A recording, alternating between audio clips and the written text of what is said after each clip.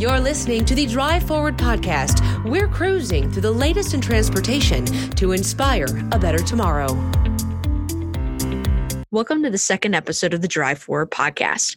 I'm your host, Emily Jankowski. Today, we're chatting with Stacey DeLorenzo, the University of Illinois at Urbana-Champaign's Transportation Demand Management Coordinator, who works for campus's Department of Facilities and Services. Well, thanks for joining us on the podcast, Stacey. I really appreciate your willingness to join us.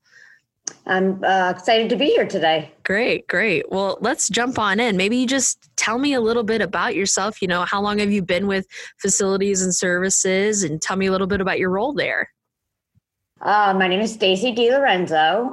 I've been with Facilities and Services for 8 years now, and in the Transportation Demand Management role for about 7.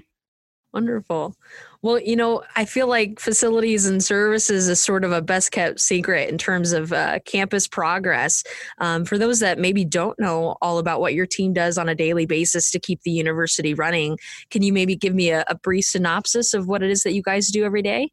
Facilities and Services pretty much touches every part of the campus and every part of university life that you can think of.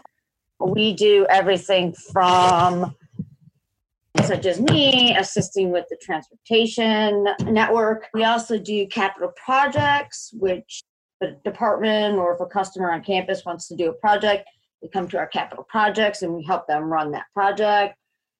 We do it all the way through to assisting with the safety and health compliance on campus. Some other things that we do are sustainability efforts on campus, and we also do waste management. Very good. Leaving no stone left unturned, I'm sure. That's right. Very good. Yes. Very good. Well, tell me, I know you're in the transportation department there, specifically the Transportation Demand Management Coordinator is your role. What's some of your big projects right now on campus? The biggest project on campus is the you may have heard of MCOR. Okay. The multi-corridor enhancement project. Mm-hmm. It is a $47 million project that we got a federal grant from what's called TIGER. It has to do with transportation infrastructure grants to help economies and stuff like that. Sure. And it's a partnership between the city of Champaign, the city of Urbana, mm-hmm. and GD and the university, and it's the largest transportation project we've ever seen on campus. Wow. The actual construction started in spring of 2018, I believe, and it ran through the summer of 2018, and then it went again all year round this past summer. Yes. And it continue all the way until December of 2020. We pretty much reconstructed that whole corridor, changing the layout, increasing the safety of pretty much all the transportation users, bikes, peds, buses, and we really kind of make it so single occupancy vehicles are not as enticing for them to be in that area. Yes. Well, in terms of, talking about campus planning and maybe looking at the university's master plan, what do you consider maybe some of the next big things for campus? As you discussed in your last podcast, they're talking about some autonomous vehicles, yes. Even though the university isn't, me at FNS are not the leaders in this. We have had some researchers use our campus to test out autonomous vehicles. And so, that's kind of something that in our long-term campus master plan is potentially finding a corridor that's kind of near the core of campus that maybe we could put some type of autonomous shuttle. Yes. Or something like that on.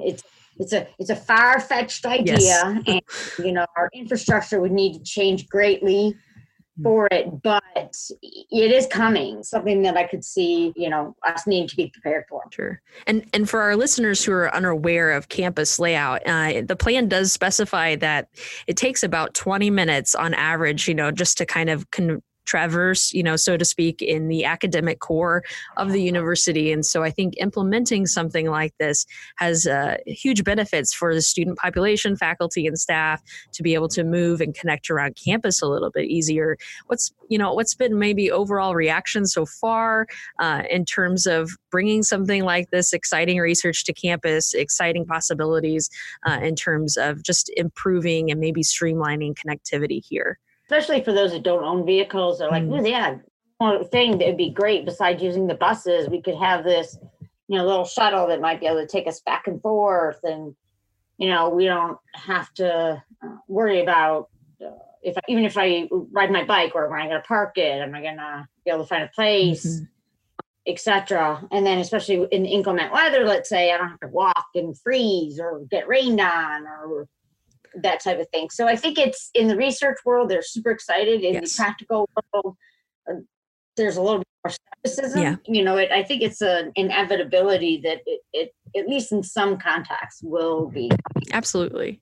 Well, speaking of the future, you have been a key cog in the planning process for the Illinois Center for Transportation's Illinois Autonomous and Connected Track, which is a high-speed connected and autonomous vehicle track at the former Chanute Air Force Base here in Rantoul. Maybe tell me a little bit about your role in this effort and where you're at in terms of the planning process. I know that right now we're pretty much in the planning phases. It's the scoping and between Illinois Center for Transportation, the university, the Department of Civil Engineering, and IDOT. We're all kind of figuring out what roles we all will play in this project and where we will all contribute and, kind of coming up with what each of our needs are and our desires are in this project.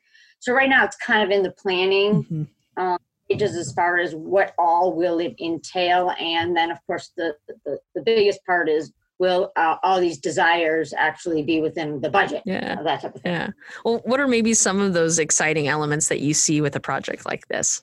Not only to use it for our researchers, but also to invite or open it up to other researchers, other companies, other corporations, other research developers to say, come here and use our track. The other things that I was kind of excited about using is potentially using it not only for the vehicles itself, but also using it for some transportation infrastructure features. So kind of making it like a little mini, it's like a test track, but not just a test track for the vehicles themselves, a test for an actual transportation network system. Absolutely. And inspecting all of those real world scenarios and making sure they're ready for the real world. Yes. Yeah. Well, I guess my last question for you would be, 10 years from now, what do you hope your legacy is here at Illinois? 10 years now, I hope that the MCORE project is still showing that it was worthwhile. That it's a really great network and that the features that we've put in there are proving to serve the campus well. And then also setting it up so we do maintain our streak that we have not had any major injuries or fatalities on any campus-owned streets since, I believe it was 2006 was the last one. So I'd like to keep that going where we continuously monitor and improve the safety conditions and make it so all transportation mode users are respectful of each other and that they can feel safe. So that's one of the things I really hope that kind of sticks around after, even if I'm still here or when I'm gone. Right. Wonderful. That's a great passion to have. Absolutely. Well, Stacey, that's all I have for you today. I really appreciate your willingness to be a guest on the podcast. And I hope I speak for our listeners in saying thank you to you and your department for all that you do for campus. And listeners, I just want to say thanks for staying tuned. The Drive Forward podcast is a production of Illinois Center for Transportation, a research center of the University of Illinois at Urbana-Champaign. We invite you to subscribe to the Drive Forward podcast on iTunes, SoundCloud, or Spotify. And while you're there, feel free to like or rate us. Thanks for listening. Keep the conversation rolling by using the hashtag Drive Forward.